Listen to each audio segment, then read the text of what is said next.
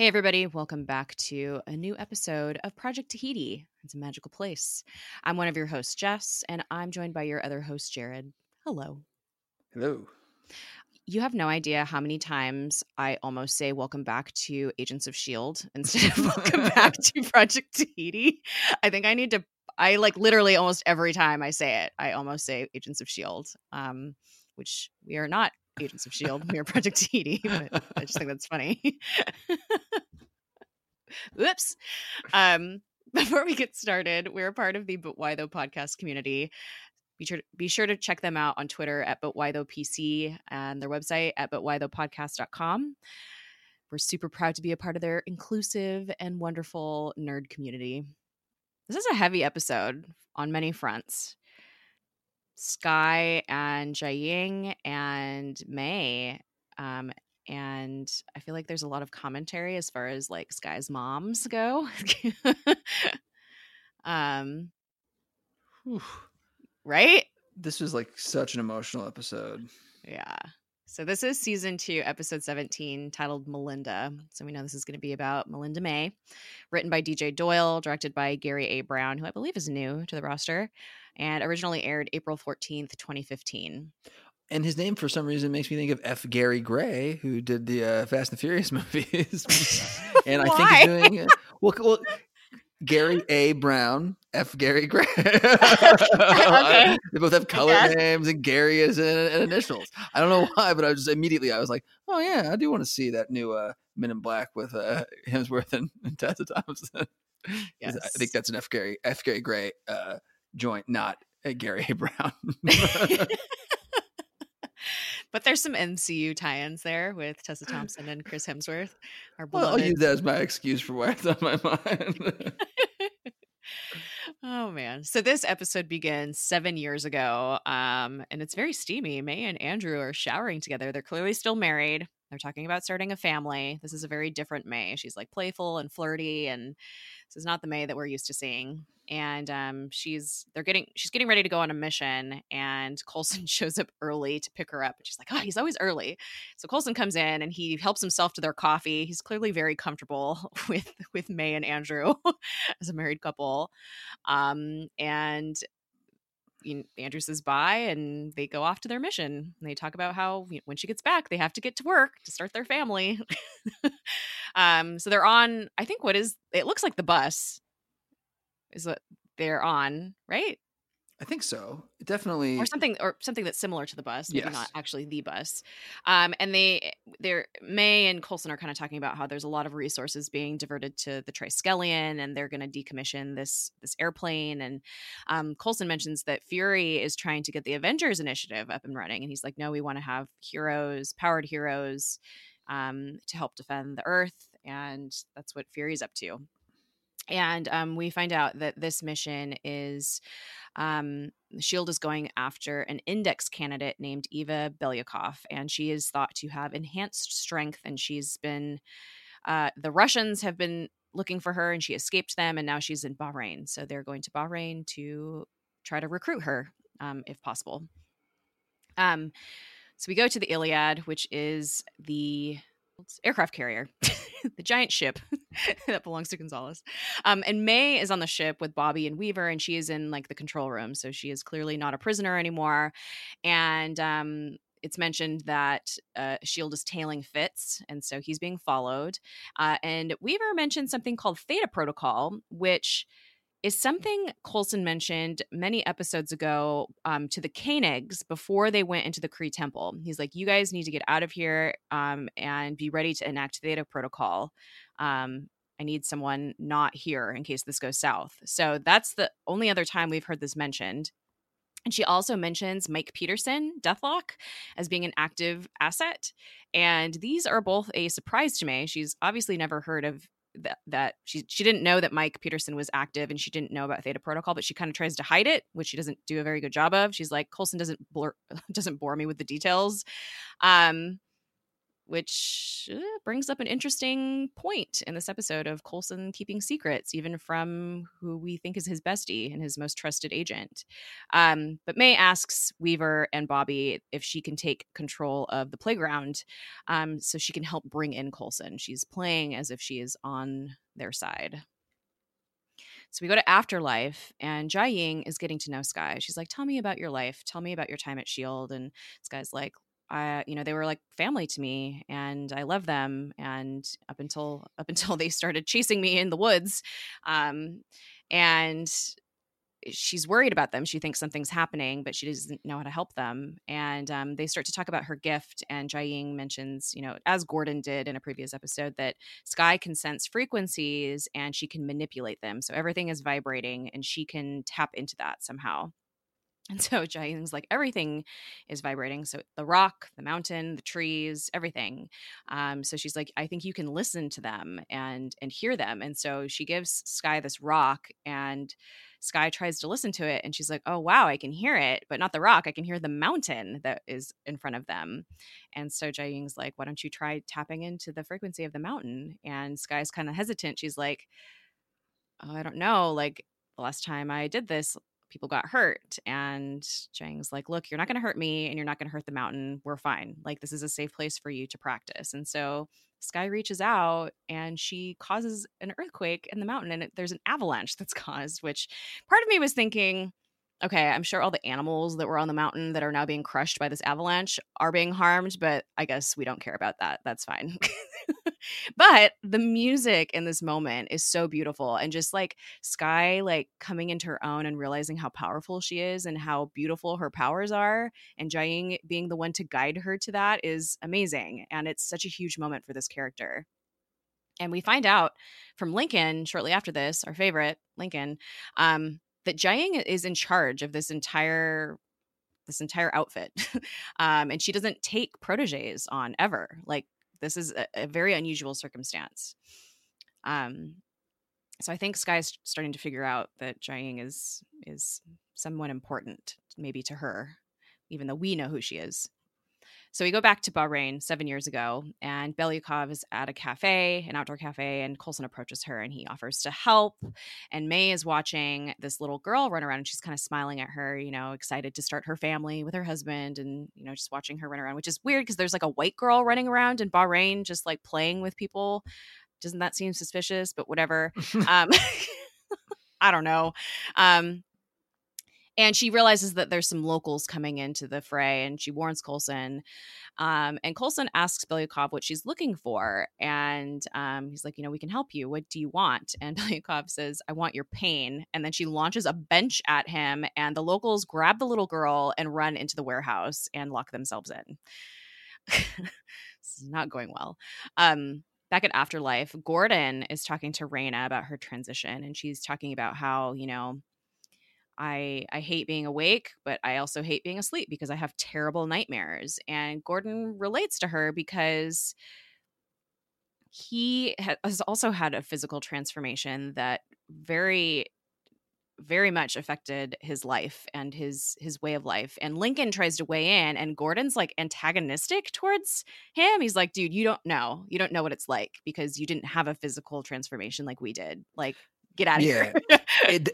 That part did remind me of I've talked before about similarities between the way the X-Men have traditionally been portrayed, like mutants, and the way they're kind of doing the Inhumans on the show here and in general at Marvel at the time, and at the time of its airing. And this is like a super common, I think, thread in those stories where people have these superpowers, where dudes who look like Lincoln, men and women who only have powers and they look the same compared to people who have these physical mutations have a much easier time. And for them, it's like, it's not the same.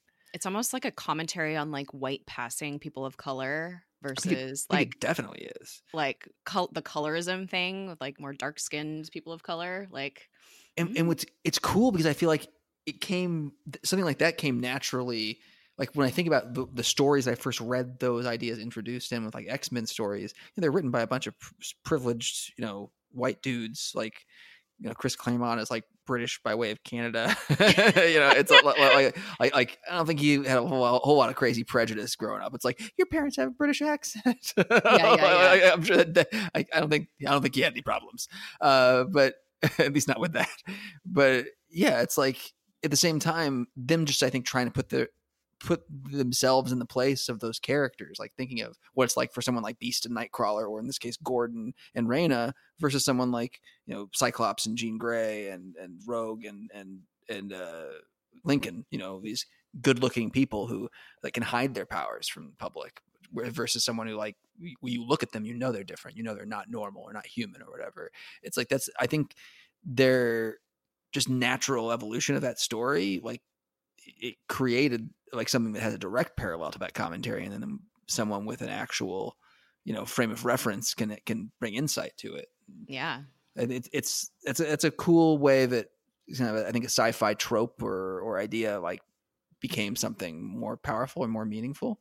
Yeah, and it's interesting because I seriously doubt that any of the creators had that intention as a commentary. I'm positive when they started they didn't, but it's but on this show right now, with the scene that's being written, it's possible. Yeah, Mo did. I think in the show, but not in the X-Men comics. Oh no, absolutely. I don't think that when it came out, that's what I meant. I think it was just a total coincidence. Yeah, they weren't thinking they definitely were thinking of it as civil rights metaphors, but back then I don't think the nuanced colorism commentary. They were lucky. Oh no, it was not nuanced. It was pretty. I don't think they were thinking about it super deep at all. Yeah, oh god, there's some really problematic stuff. There's an issue where Kitty Pryde yells at her dance teacher, a character named Stevie Hunter, who's a black woman, about how bad it is being a mutant. But it's this is a story written by a white dude talking about a fake slur about a fake minority group having a character talking to someone else about it who is she's a Jewish character. This is in the 80s when at the height of I think of discussion of Holocaust survival, because there were vocal Holocaust survivors talking about it for the first time. It's you had something real you could actually talk about, actual prejudices, and compare it to the mutant condition, and you root it in something that this character could be going through. But instead you had a white person yelling at a black person about oppression. It's just it's one of the most laughed at scenes now, but no. It reminds me of I think Luke Cage and Iron Fist. Sorry.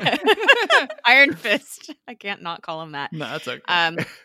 In the Defenders, and just their conversation about how their abilities have changed their lives and how they're looked at differently. And Luke Cage is dude, you don't know what you're talking about. You need to take that privilege down a notch. It is. You're telling me, a black man who has been incarcerated, what your life is like? No. So yeah, I was just thinking the specific attempts at being political and nuanced that those dudes had. Yeah, there's no way that you're absolutely right. There's no way they were going at it from a super deep level. But I do feel at least they were trying, and maybe that's part of why it's so easy to slide in more modern metaphors and experiences if it's done well. But there was just another digression, but there was just an issue out when we recorded this that same week of Uncanny X-Men, where a Scottish character who is a mutant who is a werewolf, basically, was killed in a story like the language used in it is super it's supposed to be a very obvious metaphor for violence against trans individuals. Oh, God. And talking about we just wanted to see what she really was, and this and that, and it was really, it's gross, and it could be powerful. They could have put a warning. They could have consulted with trans individuals, but instead a straight white dude who has since come out, and I do give him the props that he's been on an extended social media hiatus where he comes out every other week to promote a book with one tweet, and that's it, but hasn't been commenting on anything. But he came out not to defend himself, but to apologize and just say flat out I was misguided and I see that, and he kind of owned up to it, which is the best you can do. But at the same time, don't stop letting this get to that point. I know. God. let's have a few more people in the process, in the chain, who do have experiences, who can actually like Have speak to it. commentary, yeah, on that. Because this did feel like you said, like this felt like maybe it did have a good metaphor there, but I feel like if it did, it's because of Mo, not because of Jeff Loeb. No offense. Well, maybe offense. I don't care. Yeah, absolutely. And it's just funny that it's like two white men and a black woman having this conversation, when it's like, dude, like, this could have been a conversation with like all people of color, and it would have been so much more meaningful, but whatever. Like, yeah, we got Lincoln and we're stuck with him. at least for a while. at least we had someone calling Lincoln out on having a really easy, privileged life. Yes. Which, like, it could be worse. It could be. So in this scene, Raina actually talks about one of her nightmares, and she says, yeah, I have these horrible nightmares where I'm being chased and pursued. And then I have dreams of Skye having dinner with her father, and there's a bouquet of daisies, and she's just so happy. And it's not fair because she's happy and I'm not. And it seems really petty, but this comes back later in the episode. So Jiaying and Skye are practicing her vibrating powers with water glasses. And so they're like making music with the glasses. And then Skye goes overboard and destroys everything. And Jiaying is just very unconcerned. She's like, wow, your gift is very destructive, but also it's very beautiful. Look at the music you can make. And Skye is very like, she's happy, but she's like, something's up. Like, and Jiaying's like, where's this coming from? And she's like, look, I was in foster care. Like, I'm 25 and I've never lived in a place for more than 2 years. She's ungrounded and unsettled, and she doesn't even know when her birthday is. And Jiaying is like, your birthday is July 2nd. And she tells part of the story of the night of her birth. And Skye's like, oh my God, like, I now know who you are. And it's so emotional. This moment just made me cry so hard when I was watching this. And Jiaying's like, I wanted to tell you. And I know that you knew. And Skye's like, I was too afraid to hope. And she has tears in her eyes. And it's, oh God, this reunion is just, it's so much.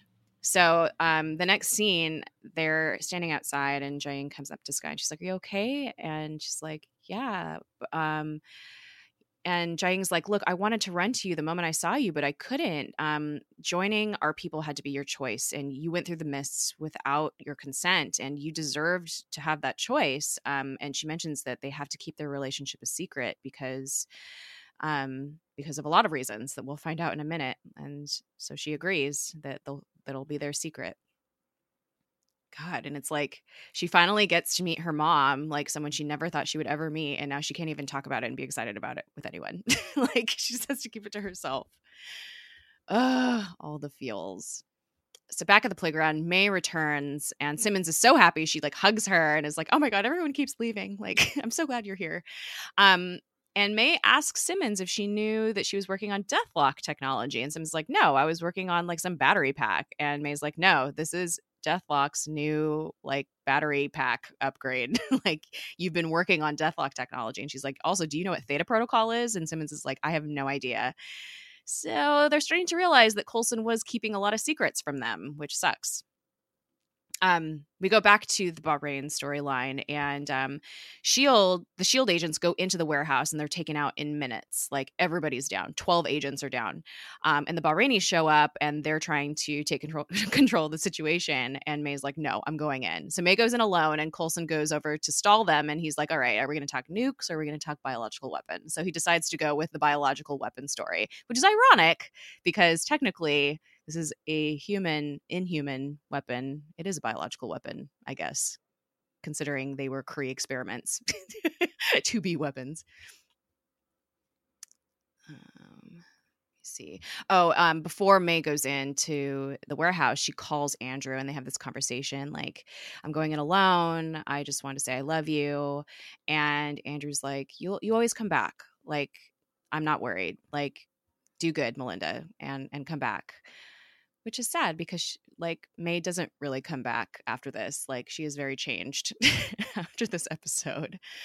And she's like sneaking around in the base and she's taking people out, being badass. And she finds Agent Hart and all the other agents, and she realizes they're being controlled by Belyakov. And so she locks them in this room and she goes and runs to take out Belyakov, and who she thinks is controlling everybody. And we find out later that is not necessarily the case. Back at the playground, Simmons has discovered some disturbing things about Coulson's activities. He's been using shell companies to divert resources. Like, a lot of money is going towards something. And his recruitment trips were all covers. He was actually going to other places that he was not saying. And he's been meeting with Andrew without May's knowledge, which is like the biggest blow to May. She's like, what the fuck? And Matt comes in and suggests that he might be building a base for powered people. And of course, he would need all these bunks and all this money and a good psychologist. So it only makes sense. We go to Afterlife, and Gordon is comforting Raina, and he's like, I'm going to be your guide. I'm going to help you through this. It's going to be okay. And it's really sweet to, like, I feel like we've been shown a very specific side of Raina, and we haven't been very sympathetic towards her. And now we're kind of getting this more sympathetic. We're seeing other characters be sympathetic towards her, whereas we haven't really seen that from anyone else on the show before. It's either, Cal, like her one ally, just like abandons her and is like, I don't care about you anymore, and tried to choke her out when she didn't bring Skye to him in a timely fashion. So this is like the only person that we've seen like show her kindness, and I don't know, that's sad. But it's nice to see, even if maybe we feel like she doesn't deserve it, but everybody deserves it. So Jiaying is talking to Skye about how she's worried about showing favoritism. And that's why they have to keep their relationship a secret. She's the one who set up all these rules, and she can't break her own rules. She can't be shown to break her rules for her daughter. And when Inhumans skip the evaluation and transition process, there is a swift response, which she saved Skye from. So she starts to tell the story of Belyakov and Bahrain. And Skye is like, wait, I know this story. This is the cavalry story. And so we go back to Bahrain, and we see that May is fighting Belyakov to protect this little girl that's in the warehouse. And she gets shot in the leg, and she's like beating up everybody that's being controlled. And then she stabs Belyakov and she dies. But the controlled agents and dudes are still coming at her, and she's like, stop, like, she's not controlling you anymore. And then the little girl shows up, and she realizes, so the little girl is the one that's controlling everybody. She's the Inhuman. And we are going back and forth between scenes. So Jiaying explains that Eva, her mother, stole the Terrigen crystals, and she wanted her daughter to get her birthright, to go through Terrigenesis against Jiaying's judgment. Jiaying saw darkness in this girl. And so she was only, like 6 years old, 8 years old, something like that. She was too young to undergo this transformation, and she went insane.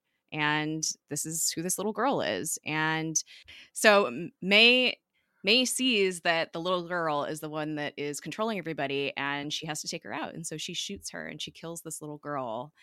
And the scene where Coulson hears the gunshot and they finally run inside to see what happened, May is just sitting on the floor cradling her with this horrified look on her face. It's just like empty and void, and she's just, it's so sad. It's such a horrible visual. And Jiaying's line of dialogue over this is, my people know too well what a woman will do for her daughter. And there's just so many parallels in this between May and Jiaying. And like, May is like Skye's shield mom, and Jiaying is like her actual mother. And just the things that May had to do, like wanting to be a mother, and she had to do this. Like, oh, there's just so many things in this, so many threads in this moment and in this story, from like Eva Belyakov to her daughter Katya, and Jiaying and Skye, and then May and her kind of her trauma from this. And afterwards, Coulson is trying to comfort May, and he says that line that we remember from season 1. He's like, you have to let the girl go. And so this is where the cavalry legend is born. And she is so traumatized, she can't even function at home with Andrew anymore. She can't even be touched. It just reminds her of the situation. And she asks to be transferred out of operations and to get a desk job because she just can't handle being in the field anymore. She is so shaken by this. And it's so sad. So the next scene, Jiaying and Sky are walking to this room, and Jiaying's talking about how she owes a debt to Cal because he fulfilled his promise. Like, he never gave up on Sky. Like, he always looked for her, and he found her, and he deserves something for that. And so she's like, let's just have this one dinner, this one time. You don't ever have to see him again after this. But he's actually like really charming and sweet in this scene. And he's like telling stories, and, they're telling the story of the night of her birth. And he says, 1988. And Sky's like, wait a minute, I'm 26. I'm not 25. And then they toast to her birthday that she didn't have yet. And Lincoln walks in and realizes that this is exactly what Raina saw in her dream, that Raina can see the future and that it's not just dreams. So we find out what Raina's power is. But anyway, their dinner is just like a really sweet moment. And it's like, it's funny because Sky is like very clearly uncomfortable, but she's like humoring Cal. But at the same time, Cal is like really trying, and Jiaying is like kind of humoring everybody. But I don't know. I really liked that. So the very end scene is Fitz in the bathroom of a restaurant, and he's opening Fury's box, and the guys that are tailing him from S.H.I.E.L.D. are like knocking on the door like, hey, dude, it's been 20 minutes. And he's like, just let a man work in peace. And so with Fury's box, he's able to contact Hunter and Coulson, and they're going to team up. They're going to help Fitz get rid of these guys. And it's really cute. Fitz is like, can I join up with you guys? Like, can I come hang out anyway? Like, it's just so cute. So Fitz is going to be okay. Everybody's going to be okay. And that's the episode. It was a rough one though. Like the stuff with Jiaying and Sky was powerful, but I feel like even more so the stuff with May's flashback was just so rough. Like they put both of those moments in this one episode. Like, good Lord, there's just so much.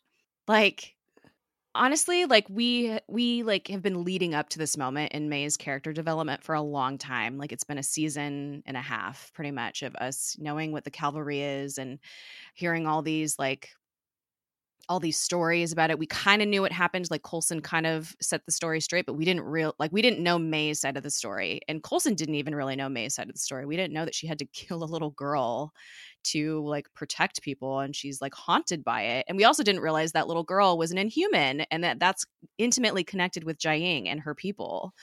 And by extension with Sky. And so May is just connected to Sky in this really unique way. And that's going to inform her attitudes in humans. And spoiler section time, because I want to talk about Andrew.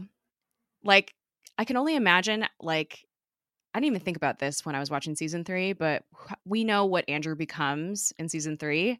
Lash is his name, right?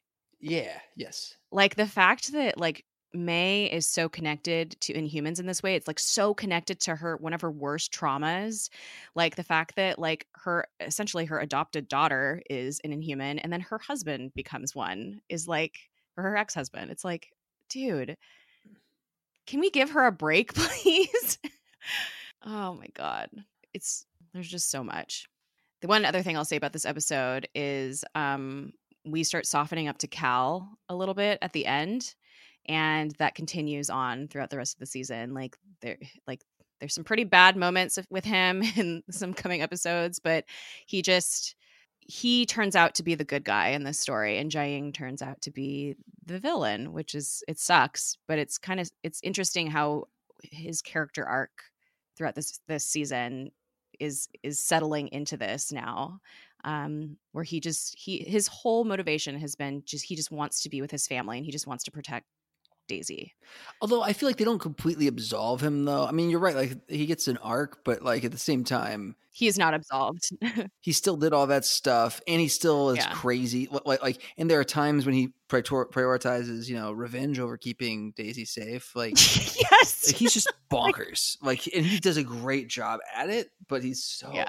He's so bonkers. Even when he's like being sweet and he's like, I just want this night to be perfect, this moment to be perfect. Like he's so obsessed with perfection that he's just like crazy about it. No, for sure. And he even has like crazy eyes. He's like telling the story So- of like, your mom had to clean the house before she told me she was in labor with you, and that there was no car, and I didn't speak Chinese. Like he is really good at the crazy eyes. Yeah, he is. But it's also like sweet because we know that he's really trying. We know that he's like a super emotional, crazy person, and this is him really trying to like keep it cool and to just be normal.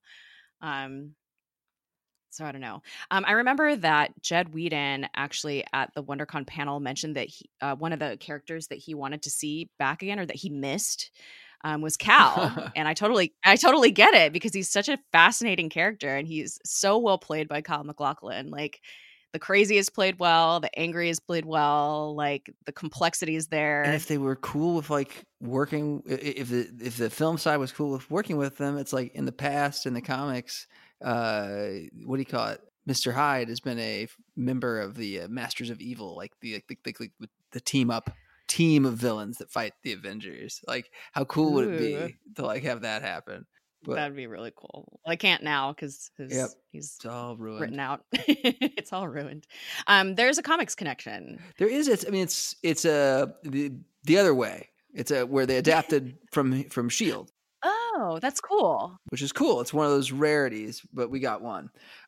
Just like, you know, I told you about the weird one-off appearance of Gordon and whatnot. We have Katya Belikov, the child who's like the origin of the Calvary name that you talked about, how heartbreaking all that is sort of adapted. It's just a one-panel flashback. They talk about all the different stuff the way they do on the show in an issue called The Calvary: Shield 50th Anniversary #1.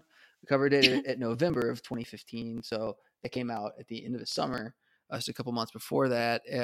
So that was probably produced right around the time that this aired. So like they were creating this like as a response to this story, and in it, May is training a bunch of Shield operatives in the comic universe, and they're speculating about the name Calvary, and they have an operation where they have to fight robot dogs, I think, and go out of control on a training exercise. And of course, this all makes a lot of sense, not at all silly, but in it, throughout, there's all these like different flashback sequences that are told in black and white, and at the end when she's talking to Coulson, there's one shot that is supposed to be I think evocative of this, with her holding a child where you can't even tell what it's just a child with short dark hair and t-shirt and jeans, and May is holding him or her, and they're both look like they're maybe covered in blood spatter. It's a very sad and emotional panel, but it doesn't really provide any context of how it went down in the comics, and it's only labeled as Katya Belikov and different like fan materials. As far as I can tell, it's not anything official or in the comic, but it's a reasonable leap to make, like that it's supposed to represent that character. Although we don't know how that story went down. We don't know if it had anything to do with humans or superpowers or anything at all like it, because the story itself isn't told. And things are so different, you can't really take anything like that for granted and assume, since Gordon is thousands of years old. Right? There's all sorts of reasons we shouldn't make those assumptions. They did have some sort of acknowledgement of this character. There's in a story by Jody Hauser and Luke Ross. Yeah, the the weird thought I'm almost always compelled to mention. Usually it's when Black Widow is part of our discussion, but Belikov would be a male, masculine last name. Those last names in Russia and Ukraine and the surrounding area, Polish and whatnot, that end in Kov or Kov, are masculine and end in Kova if they are, or Ova, Nova if they are a female name. So Katya Belikov is a misnomer. She'd be Katya Belikova. Huh. Someone didn't research their Russian before. Yeah. But then again, she's Natasha Romanoff. So they never do. Oh yeah. Like they haven't been for 50 years. Yeah, I guess you're right, because I'm thinking of like Crime and Punishment, Raskolnikov. That's masculine. Okay. That's the only example I have from Russian literature. I know nothing else. All right, what else should we talk about? 35 minutes. Got no other comics connections for real. I'm trying to think.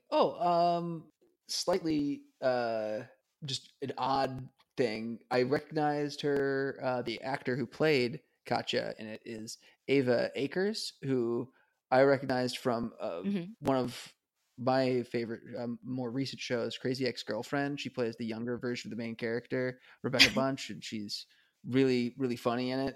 It's a character who has it's like the whole story is actually about mental illness, and it's really really great. I highly recommend it. The whole series is done and now available on Netflix. But she just plays this little kid who's like Mhm. pre-diagnosed bipolar disorder when she's like 11, but like in like really like intense moments in these flashbacks to her childhood, and she does a great job. Like, and it just made me think like she can play like a manic kid, or in this like really like disturbing, like chillingly disturbing scenes in this one, and did a really good job. Like she's a Oh my solid god. child actor. Yeah. But then I was thinking about it, and I think she also, I looked it up, and she also played a character on Once Upon a Time, which I watched far longer than I should have because I for all sorts of Yeah, reasons. so we all did. But she played the Yeah. younger version of Regina on that.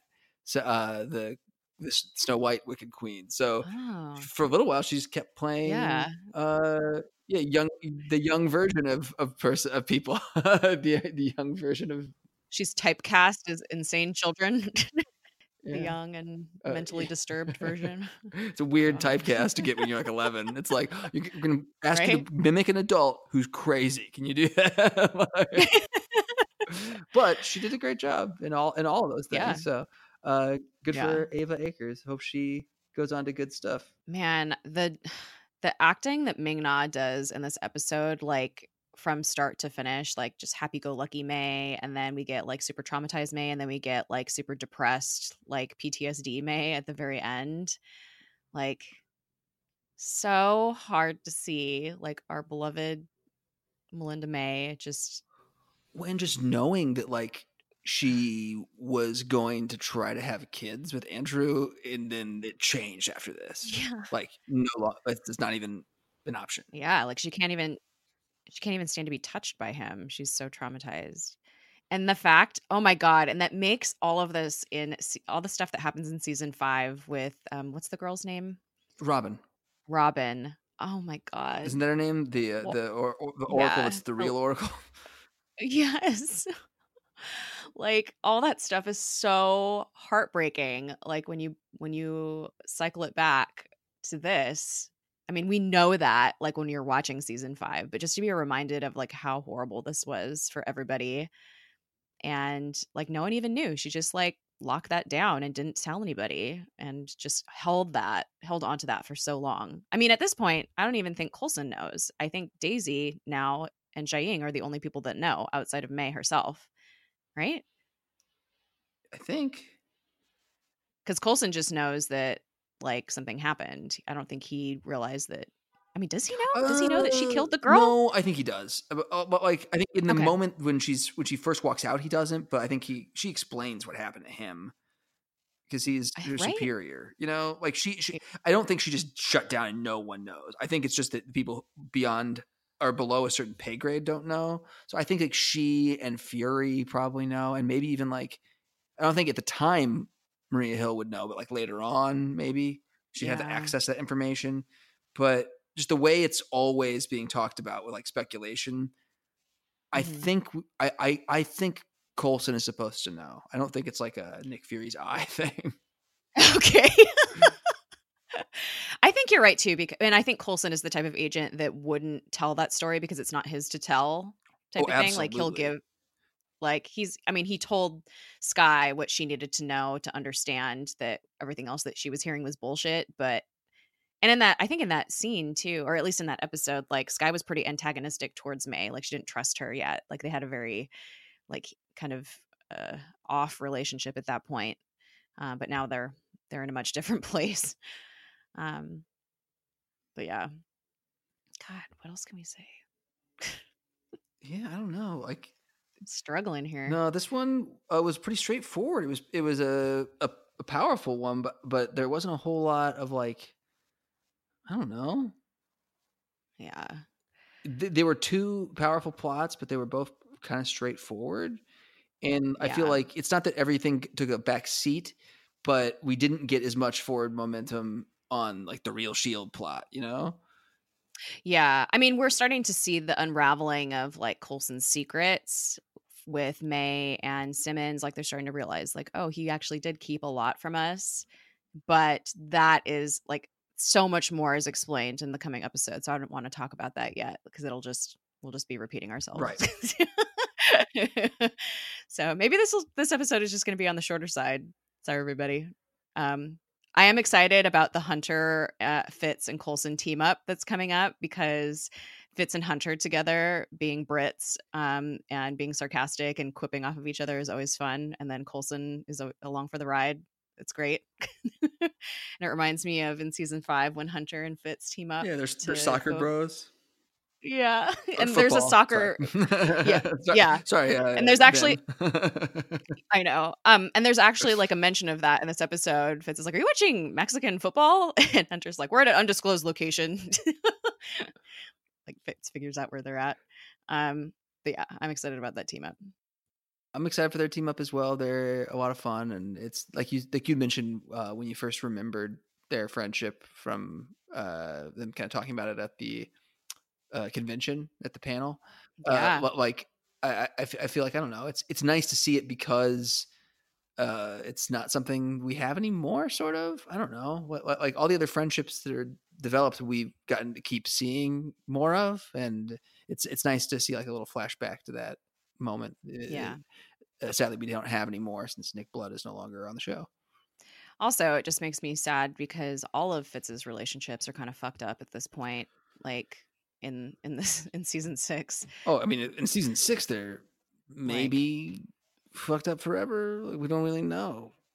I feel like the best chance he has with anyone is Deke. Right. Because but that's like kind of fatalistic because Deke's like, well, you have to exist for me to exist. But even then, like their relationship is antagonistic. Like Fitz is so annoyed by Deke and it's hilarious. But I just feel like they have a potential to start over. Like because all Deke has is knowing that he needs to be okay with him existing because he requires him and he'll have no prior annoyance because he'll have met him, you know, from the beginning all over again. Although knowing both their personalities, he's going to be annoyed again. So yes, this is It'll true. Be interesting. It's he's meeting a different Fitz. That's so weird. Oh my god, so confused. And we'll have gotten to that part, both the viewers and where we are by now when this episode's released. But like that's another thing from the season premiere. Like, man, like all we've seen when we're recording this is the season premiere and of 6, and it's like we don't even know what's up with Fitz. No, it's we get like 2 seconds of him. He could be far off a deep end already, or just like or totally savable. We don't know. Yeah, we don't know at all. What if he's not savable? What if he's like a dick? Oh God, no! They can't do that to us. They can't. How many timelines are we creating? I know. Well, how many horrible Fitz characters are we creating? There's going to be like we have what is the name of the alternate reality? Not the alternate reality, but thank you. We have Framework Fitz, who's awful. No, we have, and then we have Post Framework Fitz, who's like traumatized and also awful in some ways, but also not. We have now dead Post Frameworks, time traveled forward and then went back Fitz, and we also have Post Framework frozen but not for nearly as long and in space Fit. Like, well, I don't even know. Bounty hunter Fitz that we don't know anything about. Yeah, this is all insane. For sure. It does remind me a little bit of one thing I was going to mention when we were talking about our Disney Plus speculation in the last part of Endgame. I can squeeze in here. It was just, it relates a little bit to this because of the idea of divergent timelines that we now know from the Russos and the screenwriters talking about it, that they mean for everything to split, everything splits. And if that's the case, then as Shannon said on our first in-game episode, if the Loki series spins naturally out of him running off with the Tesseract right there, then it's in a completely different timeline. It has nothing to do with the rest of the MCU. So it can't, or it's just separate. And that was totally pointless. Utterly pointless. Yeah. So I hope that's not the case. I hope it's just like a younger Loki. or resurrected or a combination of all these things. Like, oh, resurrected Loki would be hey, great. like everybody keeps talking about dead Asgardians, but like that's like read about the Asgardians. It's a Don't cycle. they come back Yes, the all the Ragnarok time? cycle. Yeah. They keep getting it happens over and over and over and over and over and over again. So they're just gonna all be reborn once everyone else is dead. Thor's just delaying the inevitable. Die already, so you can bring back Heimdall. But isn't Loki's technically not an Asgardian? So does he qualify? He's still part of a in cycle. the MCU? Okay. He's part of it because he's in the because the Ragnarok cycle is all the realms technically. I think we're supposed to blow up too. Okay. Oh, great. I think. Cool. Oh God. All crazy. Right. I have this nothing crazy else to say about this episode. Norsemen and their rad religion. Their rad religion. I love it. It's awesome. Cycle of death and destruction and rebirth. I just love that when neo-Nazis here in the U.S. who like use Norse imagery tried to create a stink about the Idris Elba casting with the first Thor, like the official people like from the actual like real recognized church that still practices Odinism in Norway was like, nope, we like it. Like more people talk about our religion, the better. Go see Marvel's Thor. I was just like this is the best possible response to something like this. Like if 1 million moms was like, we hate this because it's anti-Christian. The Pope was just like, no, it's not. Shut up. Like, it would just be. It's fine. Yeah, it's fine. It's kind of great. Well, it reminds me of how the Church of Satan is suing Netflix. Oh, with the Sabrina stuff? Well, they settled out of court, but have you seen the season 2 of Sabrina? I haven't.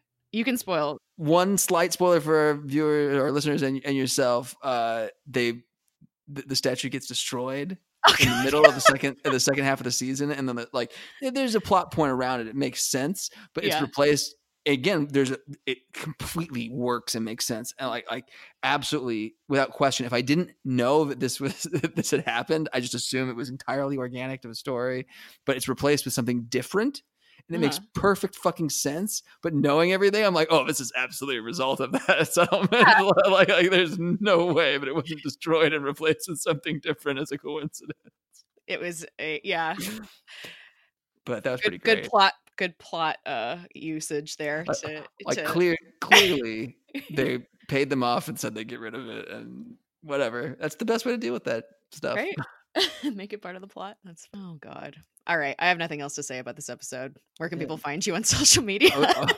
People can find me at I Know Nothing. I was going to say the last thing was just that there's no way we could say something out of order about Jiaying anymore. Like we're good. There's finally. Nothing left, right? Like, I put her name in the spoiler section notes because I was like, okay, but I guess you're right. Like we know everything there is to know about her. Like the only thing you could do is like is at the start of the next episode. You're like, it's this episode. Jiaying dies later. Like that'd be the only way. I won't do that. I promise. I believe you. I have faith. Although my track record has not been good. All the listeners right now, you don't know this because we've edited it out of literally every episode that Jiaying has been in or not been in the past 6 episodes. There have been a couple where if they listen to the end, they get the outtake. Yeah, I don't know why, but I cannot keep her timeline straight for some reason, and I keep accidentally spoiling what happens with her at the beginning when we're doing the synopsis. But no more. And you're like, wait a minute, that hasn't happened yet. And I'm like, fuck! Not again. All right, you can find me at Space Jess with 4 S's in the Jess. You can find the podcast at Project Tahiti on Twitter. You can send us an email at projecttahitipod@gmail.com. Rate and review us on Apple Podcasts. Check us out on Google Play. Thank you for listening to Project Tahiti. It's a magical place. Catch you later. Bye.